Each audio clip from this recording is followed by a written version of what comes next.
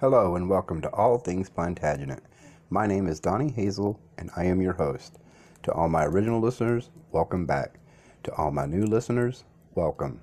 If you enjoy the podcast and wish to support this show, you can help support it by clicking on the support link in the description of any episode. I have also created a website, www.allthingsplantagenet.com, where you can find additional information and resources, as well as the episodes for this podcast. There is also a link on the website to the Facebook page for All Things Plantagenet. Okay, so now on to the show. We Americans like to think we invented democracy, or at least representational government. But in fact, the first parliament was held in England in 1258. Hundreds of years before we were a twinkle in King George III's eye. And the interesting thing about that parliament was, it was not the king's idea at all. In fact, he was very much against it. His barons forced it on him. And the leading baron is a man named Simon de Montfort, who historians still argue about today. His motives, why, for the first time he espouses the rights of common people.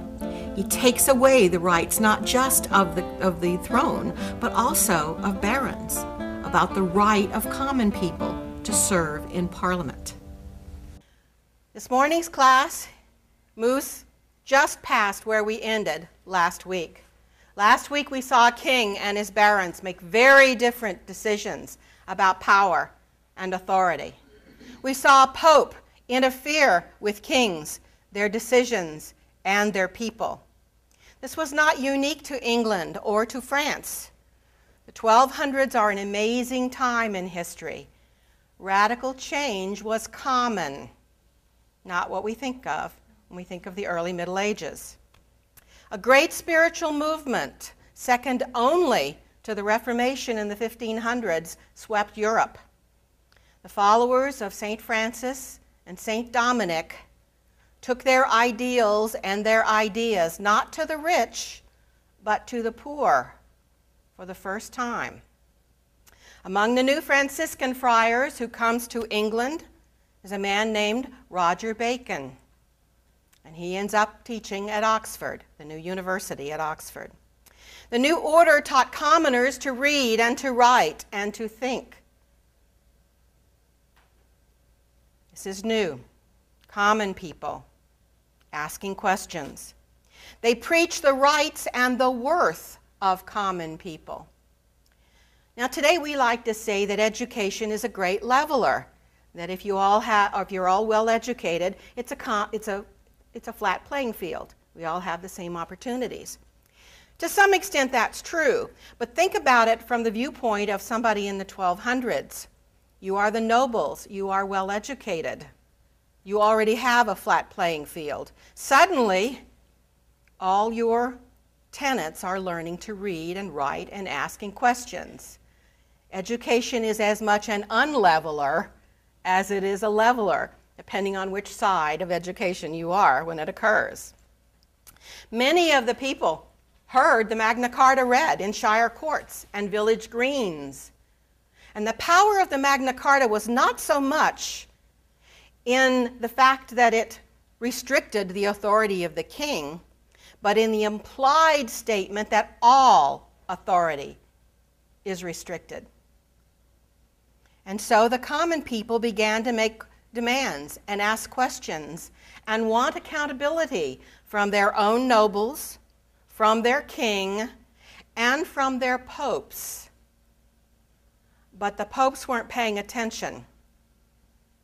The popes of the 1200s and the 1300s are not good representatives as a whole of what they espoused. Instead, they are fighting for temporal power. There are a number of wars over land. Christians fight Christians, and they're not paying attention to the questions that people are asking. There's a fierce war in Europe, between the Pope and Emperor Frederick over land, not over faith, not even over ideas, strictly for control of land and the power of kings. Crusades were called, not against the Muslims who held Jerusalem, but against new Christian sects with their new ideas. So when King John was forced to sign the Magna Carta, it was natural for him to ask the Pope to help him. And Pope Innocent did. He annulled the Magna Carta in a letter dated 24 August 1215. But it does not make it to England until the end of September, and it's too late. The Magna Carta has been read throughout the country. The people know what it says, and they will not accept the annulment. And so civil war breaks out. The barons are worried. The barons who are fighting the king are worried, and so they go to the French king and they ask for troops and support. And they promise that if the French king will give them troops, they will name his son, Louis, King of England. And so the Dauphin Louis brings troops, and he lands in Kent, pretty well unopposed, in May of 1216. And he marches to London, pretty much unopposed. But there's a slight problem. The barons are happy to have him there, but to the common people, it's a foreign invasion, no matter how good the intent is. These people are foreigners. As we learned last week, John retreats to the fens, misjudges the tides, loses his jewels, catches a fever, and that, with the dysentery he already had, killed him. And so King John passes from history. There was some suspicion of poison, but no proof. So now the followers of John are kind of in a panic. John's son, Henry, is only 9 years old. And the barons who oppose him have promised Louis the throne. So what they need to do is have a crowned king. It's harder to depose a crowned king than it is to declare a new king when there is no crowned king. And so they rush the little 9-year-old boy and his mother Isabella to Gloucester, and they crown him. 28 October 1216. Now there are no coronation robes. The crown jewels are somewhere in the swamps and fens. And so the little boy is crowned with one of his mother's torques, one of those stiff gold collars that women wore in those days. Isabella was not a popular queen. Nobody recommended that she be the regent for the 9-year-old boy. And so within a year, she goes back to France, to Angoulême. Now, you may remember from last week, she was engaged when she met King John. And she disengages so she can marry the king. When she goes back to Angoulême as a widow, she marries her original fiancé. He ends up at war with France as well. He dies, and Isabella is accused of trying to poison the French king. The woman has an adventurous life. She has to flee for her life, and she goes to the abbey at Fontevraud and dies there in hiding in 1246. And that's hard to say. If you think I'm going to say that again, you're wrong. The new young king ends up with 2 co-regents, William Marshal and Hubert de Burgh, the justiciar. Now, William Marshal was a gallant, brave, experienced knight. He was a hero to the English people. He was popular and loyal. He had served Henry II, Richard, John, and now Henry III. The country is still at war. The French army is still there. They control London and most of southeast England. To win over the barons and public opinion, the regents, now with the Pope's approval, reissue the Great Charter with some changes. They reworded and deleted a number of clauses. Their explanation was, since some clauses in the former charter seemed weighty and doubtful, namely those clauses concerning scuttages, forests, and rivers, those were put in respite until they can be discussed at a full council, until all the barons can come together. The clause establishing that 25-man watchdog committee is quietly omitted without a word. They do add two very interesting points, however. For the very first time, 21 is when heirs come of age. It dates back that far. And we're no longer talking guidelines. Remember, the original charter talked about guidelines for the king. In this charter, they're no longer guidelines. The 1216 charter clearly states the changes are enacted law. The Magna Carta is the law of the land. And they promise the 9-year-old king will rule by the amended charter. Now, they don't proclaim it until November, but that's because they're still at war. The young king affirms the new charter when he sits in a parliament, so to speak, but a major meeting of the nobles in Westminster later that year. He will reaffirm it a third time in 1225 when he's 17 and considered old enough to be part of government. The idea of a contract between king and subject, an idea that was first written by Alfred the Great, then Canute and Aethelred the Unready, Anglo-Saxon kings, is now the basis of English law.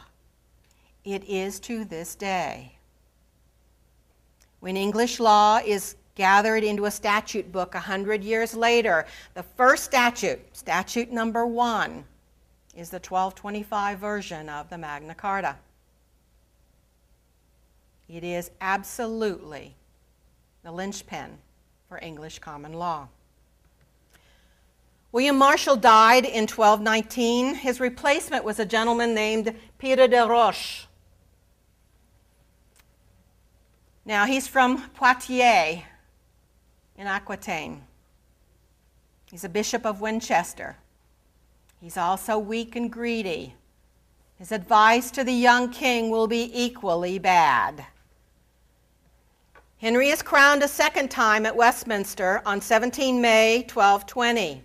He wears all new coronation regalia, new crown, new robe, new scepter. Had to replace it. But he's only 12 years old, so the regency continues. Hubert de Burgh really struggles to replace William Marshall.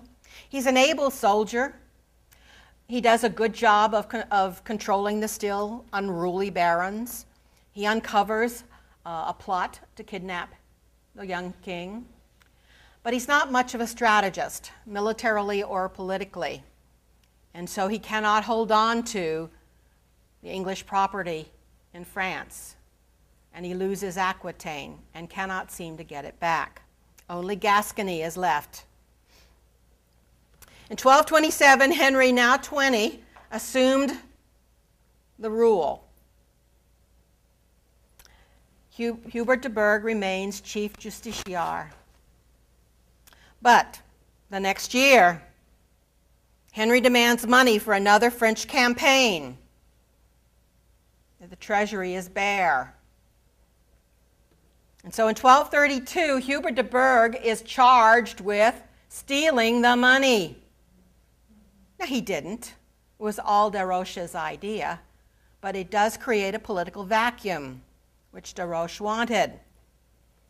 So with de Burgh disgraced, he recommends to the young king, well, you don't know your nobles very well. Why don't I pull in my friends and relatives from Poitiers? I know them. I can guarantee their service. All you have to do is agree to it.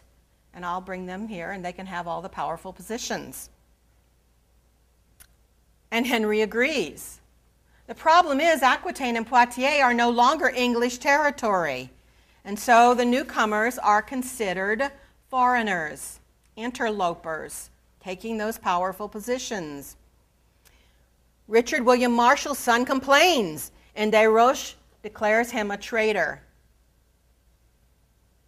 So Edmund Rich, Archbishop of Canterbury, with Richard Marshall, and a delegation of barons call on the king. They ask him to expel Desroches and all of his friends and family. Now, one of the things you will learn about Henry is he always agrees with whoever's standing there in front of him. And so Henry agrees. He should be learning the lesson his father John did not. You cannot afford to ignore the feelings of your most powerful subjects. But just as John did not learn it, Henry does not. The lesson sticks only for the moment, not for tomorrow. There are no portraits yet of kings. This is from a tapestry, and this is supposed to be the young Henry. The Benedictine monk and chronicler of the times, Matthew Paris, described Henry as of medium height and compact in body. One of his eyelids drooped, hiding some of the dark part of the eyeball. He had robust strength, but was careless in his acts. Oh yeah. Henry married Eleanor, the daughter of Raymond Berenger, Count of Provence, on 14 January 1238. Eleanor's sister was married to the King of France. It's a powerful family. It's a good marriage. Eleanor was beautiful. She was called La Belle. And she brings with her initially a small court of poets and painters and musicians. Henry falls in love with everything French. And so he invites more nobles from Provence and from France to come to England. And he showers them with honors and land. Haven't we been here before? The barons are outraged. And Henry lets the new nobles do anything they want. When people complain, the new French nobility replies, "What have we to do with English law and custom?"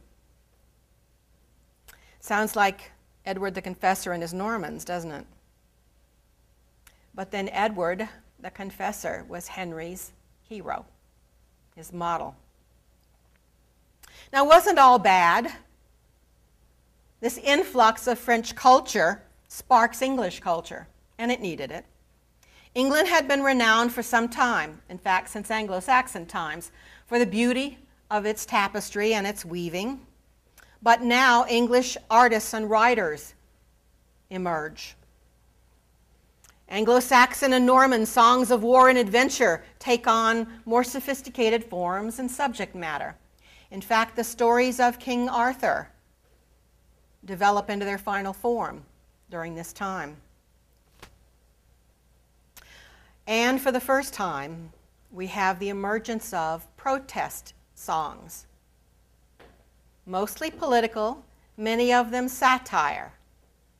But Henry's such a great subject for satire. And so most of them are about Henry. Henry would probably have been an architect had he not been king. And so a lot of the experts he calls in are architects and builders. Old churches are torn down, castles are revamped, new buildings come into the skyline of London, Winchester, Oxford. And they're all in the new Gothic style. Now, despite Henry's love of Edward the Confessor, in spite of the fact that he made Edward his personal saint, he decides he's going to tear down Westminster and replace it with a cathedral more in keeping with the glory of Henry and Edward. He has painters add murals of Anglo-Saxon life, Edward's time, on the walls of the new castle. That's not new, despite the fact that not a one of them married an Anglo-Saxon woman. Ever since the reign of Henry II in 1154, the kings have been claiming Anglo-Saxon roots. Unfortunately, we don't know how they did it, but it must have been an interesting, kind of convoluted claim.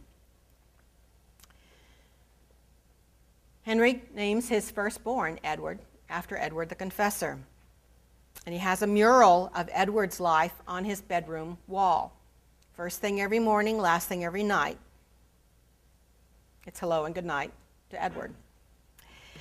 Now, Edward demolishes, as I said, the Westminster Cathedral, builds a new one, the one that we know today, with minor changes since then. He makes Westminster Hall and Palace the home of his family and his court. It is the seat of government and justice.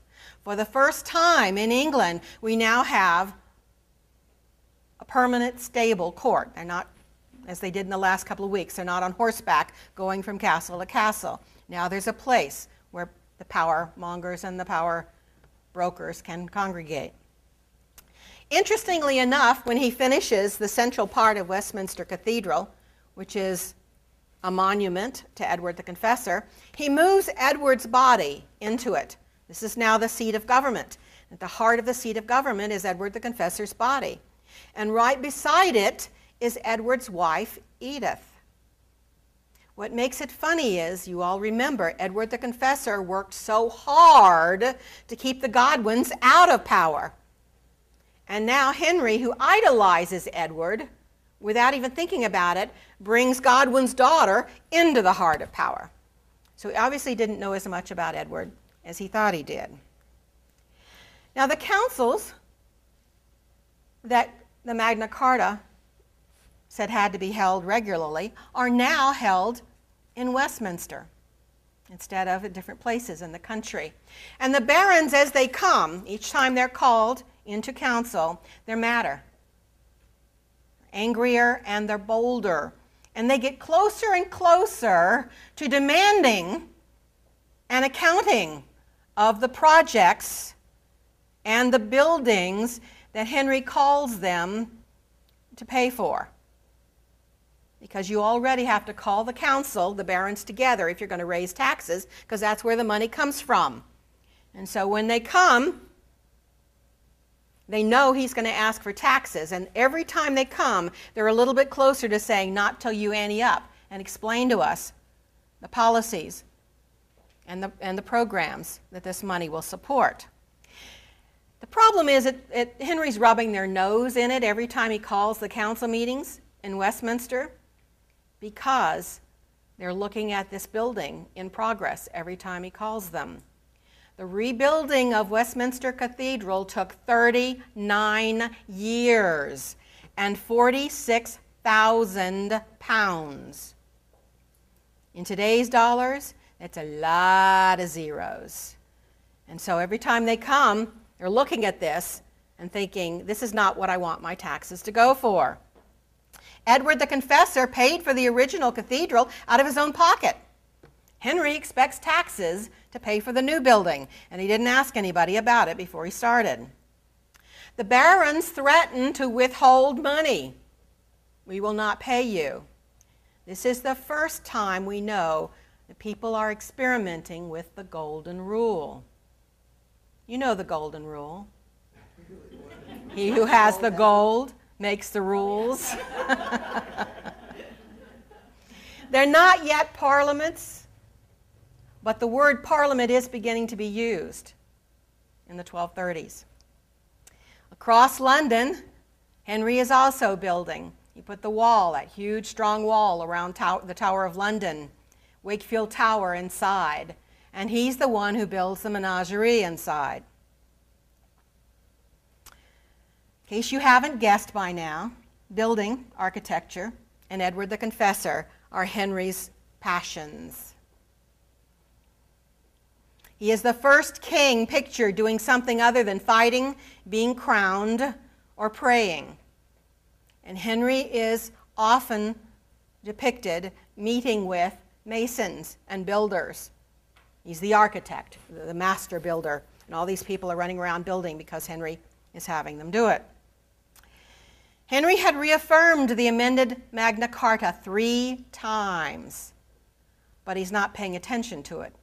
He is not ruling according to it as he promised, especially when it comes to taxes. And you remember the barons put a lot of tax relief in the Magna Carta. Henry is even bringing back scutage, and that is the tax the barons must pay in lieu of military service. Worst of all, when he put scutage back in place, he does not use the money for military campaigns. So he's taking taxes under false pretenses. Queen Eleanor was also taking off the barons. She was too expensive. More and more people are coming from Provence. The court is more expensive every year.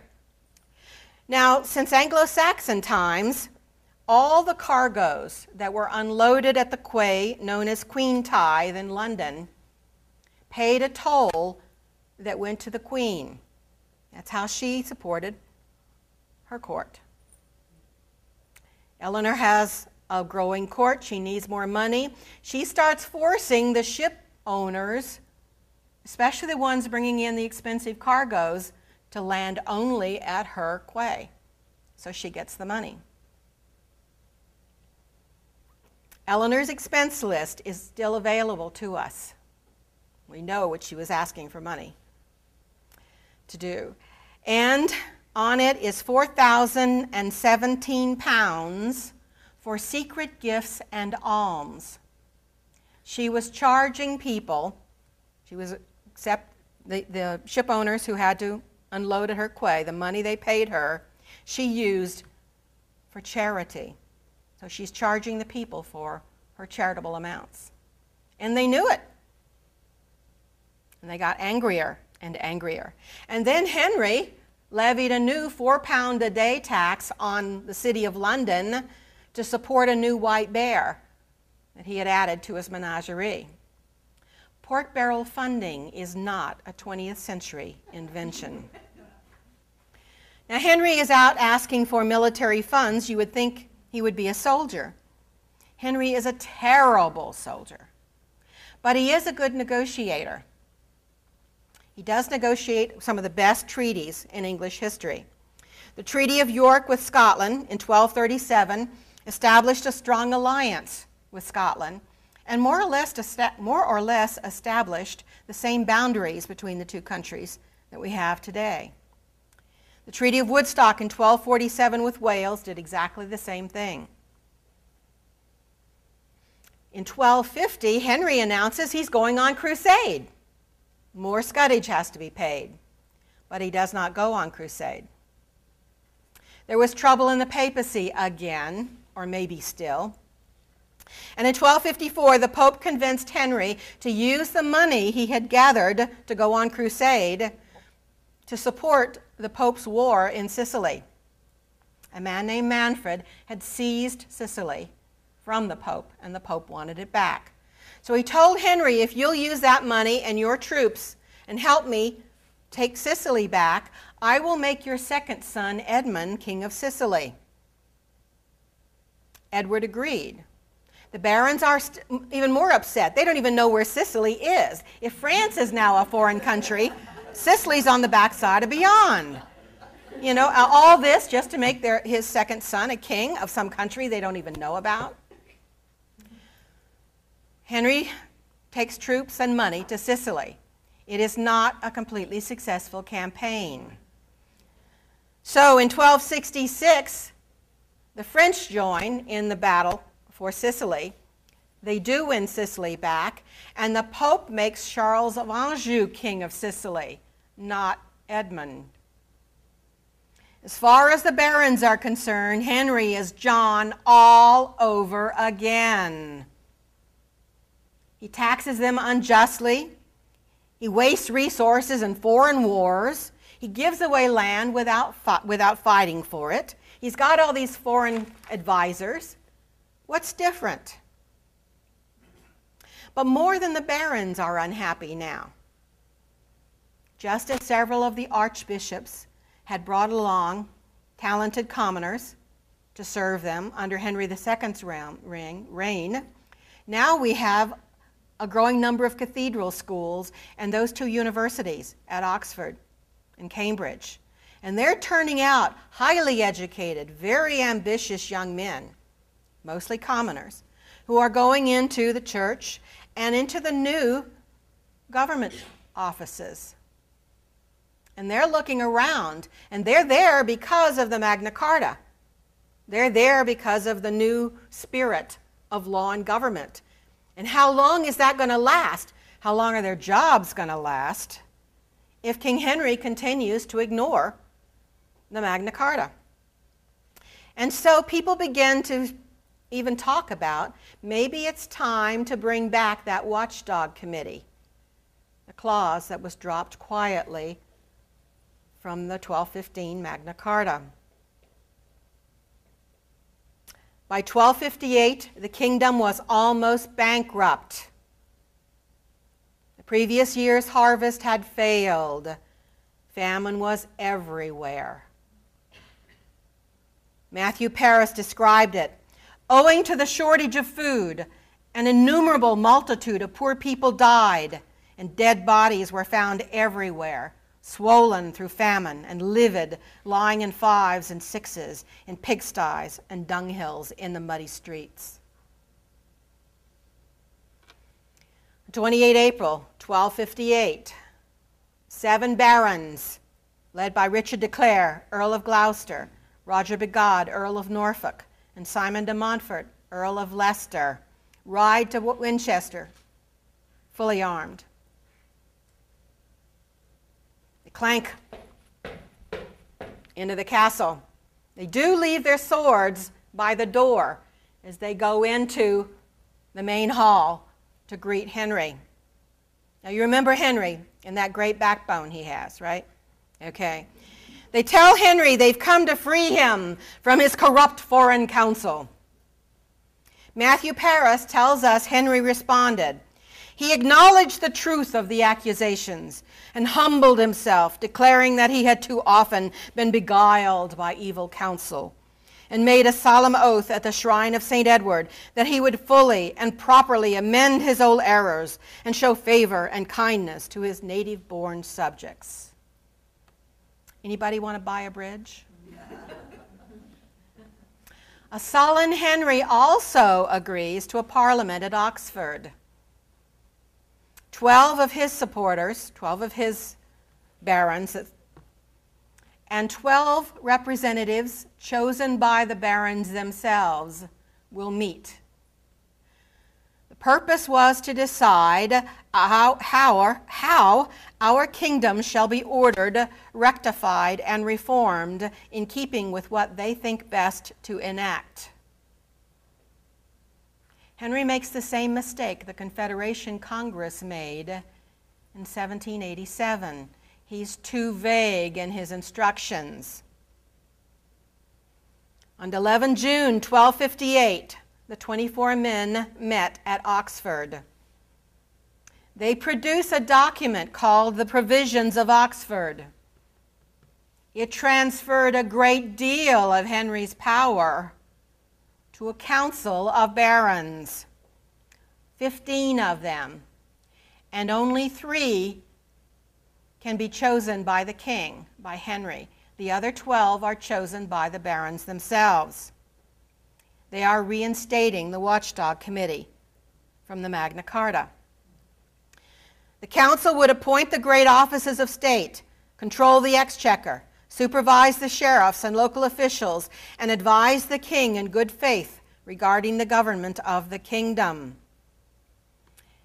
And they called the kingdom a community of the realm, communitas regni.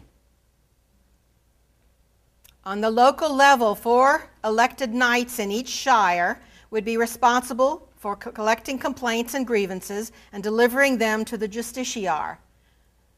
And the justiciar is now sort of the attorney general for the country. Sheriffs would be selected from the local community. The king cannot appoint them from other shires. They will be put on salary and will serve for only 1-year terms. Pretty amazing, huh? And the king's foreign favorites got their eviction notices. Go home. Simon de Montfort told one, "You will either lose your castles or lose your heads. Your choice." Think about this. This is 1258. 1258. And they're asserting the right to approve the king's appointments, review the funding for his projects, veto them if necessary. Sound familiar? And it's 1258. The provisions of Oxford go on to say the king's sovereignty is conditional on his accountability to the representatives of the community of the realm and his ability to guarantee the well-being of all his people. The provisions of Oxford are a breathtaking leap toward a constitutional monarchy, and it's 1258. Now, we think we have divisions and problems between conservatives and liberals today. Can you imagine the impact when the Oxford provisions get out and people everywhere are reading them? People were probably hyperventilating all over the country. Where did this come from? But the provisions of Oxford also did something unprecedented. They introduced the concept of an English state, a community of the realm. It's the birth of nationalism, the idea that a people and a place constitute an identity. They also spark a powerful reform movement, the most radical until the English civil wars of the middle 1600s. Now, the Commons play no part in writing the provisions of Oxford. Those 24 men were the only ones involved in the writing of it. But outside, the people of Oxford know what's going on. People inside taking notes come out and talk to them. And so there are parades, there are speeches, there are bonfires in support of the provisions. The people are aware. They're no longer just the victims. They are at least active observers. Henry, of course, did not appreciate the provisions of Oxford. His reaction was very much like his father's with the Magna Carta. Why don't they take my kingdom? He will not go quietly. The more they push, the more he clings to his traditional power. His oldest son, Prince Edward, also rails against the Oxford provisions. But in time, both are forced to sign them. The provisions of Oxford were proclaimed in Latin, French, and English. A copy of the English text was sent to every sheriff in every shire, with instructions to read it 7 times a year, so every man will understand them. Many of the nobles of the realm join in the reform, and for the first time, so do many of the clergy. Most notably, Walter de Cantilupe, Bishop of Worcester, and the Franciscan scholar Adam Marsh. The man who eventually, though, leads the reform and who has come down through history as the absolute model for uncompromising English resolve is Simon de Montfort. And a more unlikely reformer you will not find. He's not even English. He's every bit as foreign as the foreigners the barons just kicked out of the country. His father, also named Simon, was a fanatic, a crusader against other Christians. The elder Simon fought to support papal bulls. His son fights to support the Magna Carta and the freedom of common people. They're not even on the same planet. Simon is complex. He's contradictory. He's very human. He gives his life for the rights of common people. He becomes their voice. And yet at the same time, he allows his family to fatten on the lands of his enemies. And so historians have a great deal of trouble with Simon. But he's human. But let's spend a little time with this most unlikely reformer. The de Montfort family took their name from a hill between Paris and Chartres called Montfort-la-Marie. And I've got that written here somewhere for you, I think. Nope, didn't. Okay. Their connection to England began during the reign of King Henry II with our Simon's grandfather. You remember Henry II married Eleanor of Aquitaine, the former wife of the King of France. And the two men fought over a lot of land, Aquitaine, Normandy, Anjou. And the elder Simon, grandfather Simon, had land in Aquitaine, which belonged to Henry II, and in France near Paris, which belonged to the King of France. Now, a lot of families were in that same situation, and when war broke out between the two kings, they lost out because they chose one side or the other, and they ended up much poorer after the wars were settled. Our grandfather Simon was he was a master manipulator, let's just put it that way. And he worked both sides. He kept his land under the King of France, kept his land in Aquitaine, and even married Amicia de Beaumont, the sister and co-heir of Robert, Earl of Leicester, an English noble. Earl Robert died in 1204 without children.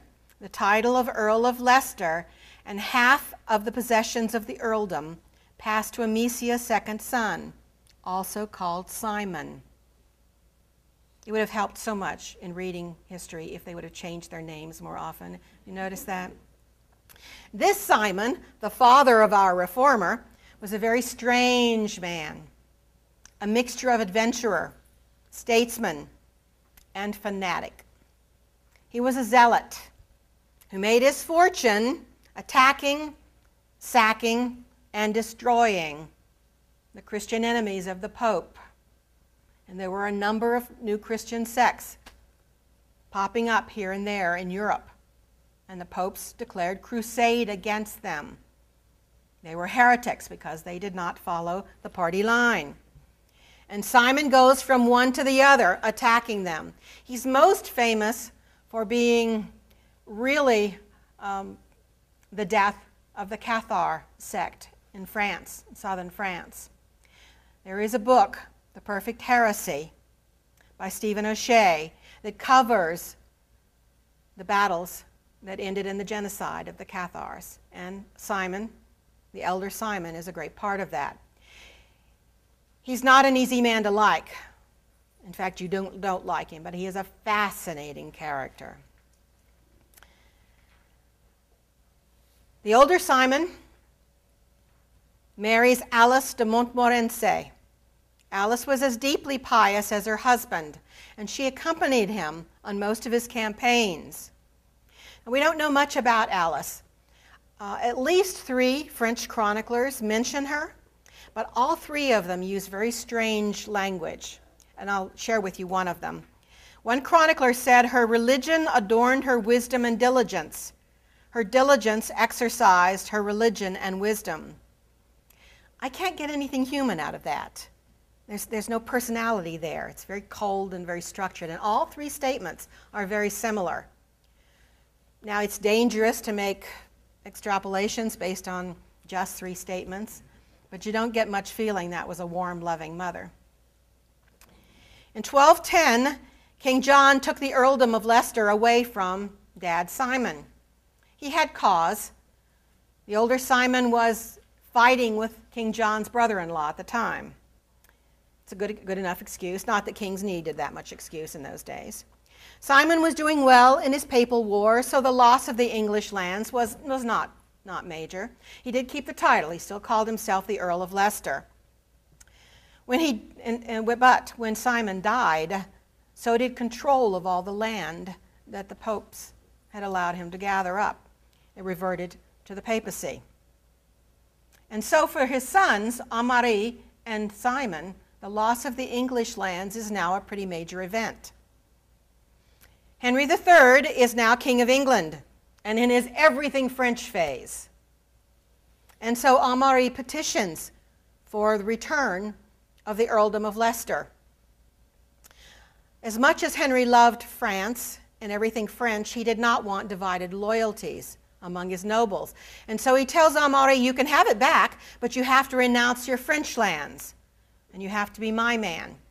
Well, Amaury was French. He didn't want to give up his French lands. So instead of claiming Leicester, he renounced his claim in favor of his younger brother, Simon. Simon was a teenager at the time, so for a few years he doesn't claim the land either. Simon was the youngest of 7 children. He was born in 1208 and brought up in the castle of Montfort. We know absolutely nothing about his childhood. We do know his parents were not there very often. Both of them were mostly off on campaign. We don't know who raised him. We don't know how he was educated. We do know that in 1229 or 1230, he joined in a barons' revolt against Queen Blanche of France. She was the regent for her son, Louis. And the barons thought she was abusing them, and so they start a war with her. Blanche wins, and the young Simon has to escape to England. Henry receives him kindly, and on 18 August 1231, Simon did homage to the English king for the earldom of Leicester, and so Simon de Montfort is now Earl of Leicester. Simon was described as handsome, charismatic, strong, skilled in tactics and strategy. Not bad for somebody only 23 years old. He was intense, compelling. When he talked, you kind of focused on him. You couldn't seem to take your eyes away. Very self-confident, but hot-tempered, and could be easily pushed all the way to arrogance. There was no do not pass go, do not collect $200 block on his board. The English barons suspected their new peer of being an adventurer, overly ambitious. He was poor and foreign.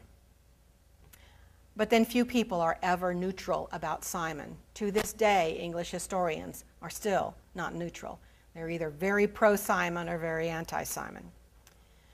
Simon evidently courted 2 very wealthy French heiresses, unsuccessfully. But on January the 7th, 1238, he privately married King Henry's 23-year-old sister, Eleanor, in the king's chapel. Henry gave the bride away. He even gave up her dowry. But there's a slight problem. Eleanor was a widow. She married William Marshall when she was 9 and he was 40. When he died, the 16-year-old widow made a vow she would never marry again. She made the vow in front of the Archbishop of Canterbury. Now she's 23 and she's remarried. The barons and the church have a fit. Any royal marriage affects the succession. And Henry has no children yet. The barons say we should have been consulted, and it wouldn't have been to allow her to marry some foreigner. The Archbishop of Canterbury declares the marriage is a crime. She's breaking her vow. Many people just refuse to even call her by her new name. If we just ignore this, maybe the whole thing will go away. Simon begs and borrows enough money to go to Rome and meet with the Pope.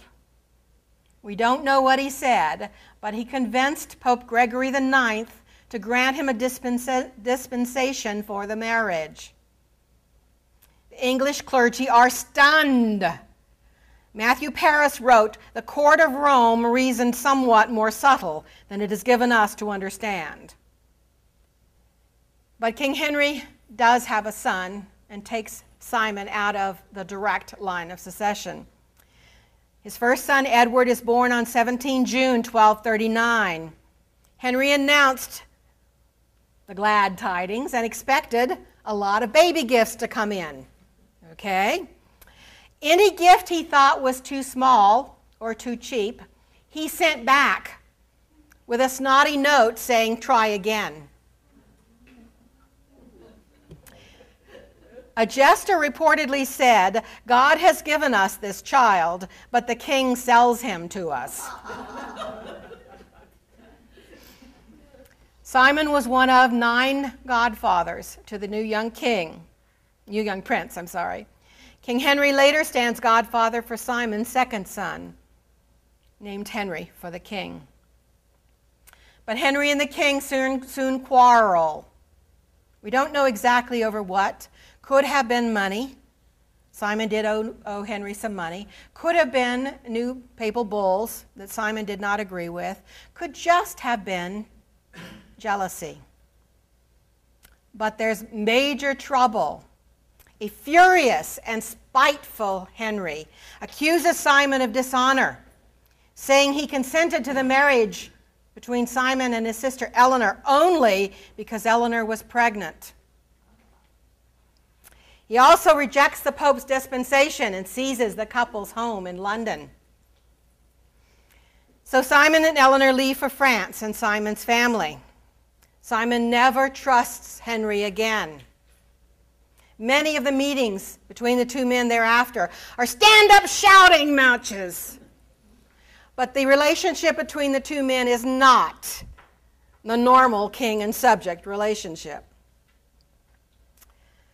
But for the time being, Eleanor and Simon have to leave the country.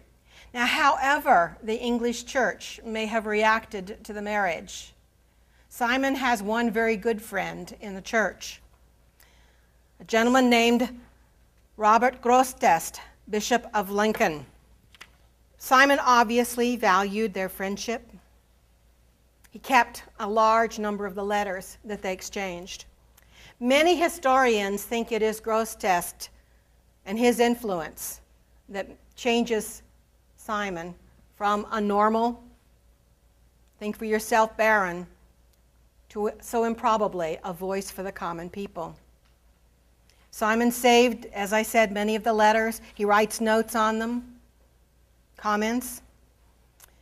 He even has one dated in 1238 that's discussing a case that Simon judged at Leicester, and Grosseteste thinks he was too harsh. Simon admires and respects him enough to take criticism from him. Now, he sends Simon a letter of condolence for the exile. On 1 April 1240, Simon returns to England to gather supplies and men for a crusade. The fickle Henry welcomes him as if nothing has happened. But Simon joins the Pope's enemy, Frederick II, on crusade. Frederick was king of Sicily, emperor of Germany, and controlled much of Italy. Frederick was a true free thinker. The Pope said, an unbeliever. He was a scholar, a soldier, and way too powerful for the Pope's comfort. Frederick may also have influenced Simon's evolution. The 2-year war in the Holy Land changed Simon. He returned deeply pious, often getting up at midnight and spending the rest of the night in vigil. He seeks out the great thinkers of England, his friend Robert Grosseteste, of course, but also Walter de Cantilupe and the scholar monks Roger Bacon and Adam Marsh. All 4 men supported the idea of a government based on charity, justice, and clemency. Before he died, Grosseteste wrote a treatise defining both a just rule and a tyranny. And it talks about injustice on the national scale. Simon has known personal injustice during the Barons' Revolt, certainly from Henry. Almost without a doubt he saw it on crusade. Somehow he makes the jump from personal injustice to political injustice. And that's a jump that's hard to make. Most of us don't do it. In 1247, Henry made Simon governor of Gascony. It's the last bit of French territory Henry owns. The country was in turmoil. and the wine wasn't coming in like it should have been. So Simon found that the nobles in Gascony were abusing their people. And so he supports the people against the nobles. He applies justice so strictly, the Gascon nobles rebel and complain to Henry. They're not used to being on the other end of justice. Henry has Simon arrested and put on trial for treason. He accuses Simon of overstepping his authority and provoking the rebellion in Gascony.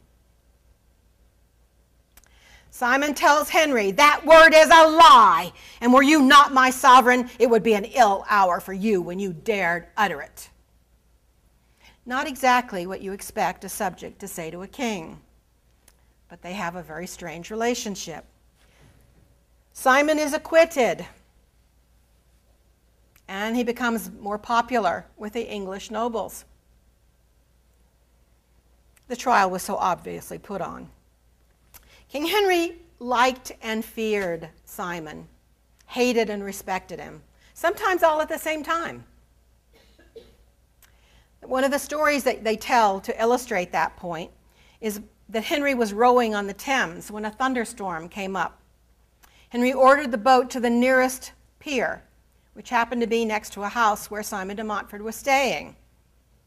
Simon came out to assure the king, "The storm's over, you're okay." And Henry is supposed to have said, "I fear the thunder and lightning exceedingly, but I fear you even more." Still, with all that, Henry gives Simon the strongest, most impenetrable royal castle in the country, Kenilworth Castle. Simon and Eleanor set up their own court at Kenilworth Castle. They call in the great minds, the great artists of the day. Simon adopts fully the identity and the ideals of England. And so he's one of the nobles who forced Henry to call that meeting at Oxford. He's one of the prime players in writing of the provisions of Oxford. But during the debates that resulted in the provisions of Oxford, somebody asked a very, very dangerous question. How widely do the Magna Carta and the proposed provisions apply? Now, there's absolutely no doubt that the nobles can call the king to account. The Magna Carta says so. They may bring grievances to the king and call him to account. In the new provisions of Oxford that they're drafting, it's very clear that freemen can also bring their grievances to the king and call the king to account. Nobody has a problem with that. The question that is so dangerous is, do we take it a step further? Do these new provisions in the Magna Carta also mean that freemen can call barons to account? How far down does accountability, how far down does the application go? Is the entire hierarchy of authority subject to constraint and accountability? It's a question we're still asking today, and they ask it in 1258. And Simon de Montfort says, yes, the nobles need the same constraints as the king. He understands what our founding fathers fought over in writing our Constitution. Power will corrupt, not may, will. And balance is necessary. Accountability is necessary. That day's meeting ends in outrage and shouting. But the final provisions include the Ordinance of the Magnates that limits baronial power. Some of the reformers, notably the Earl of Gloucester, refused to sign them. They will not be accountable. It's okay to limit the king's power. It is not okay for their tenants to call them to account. And they pull out.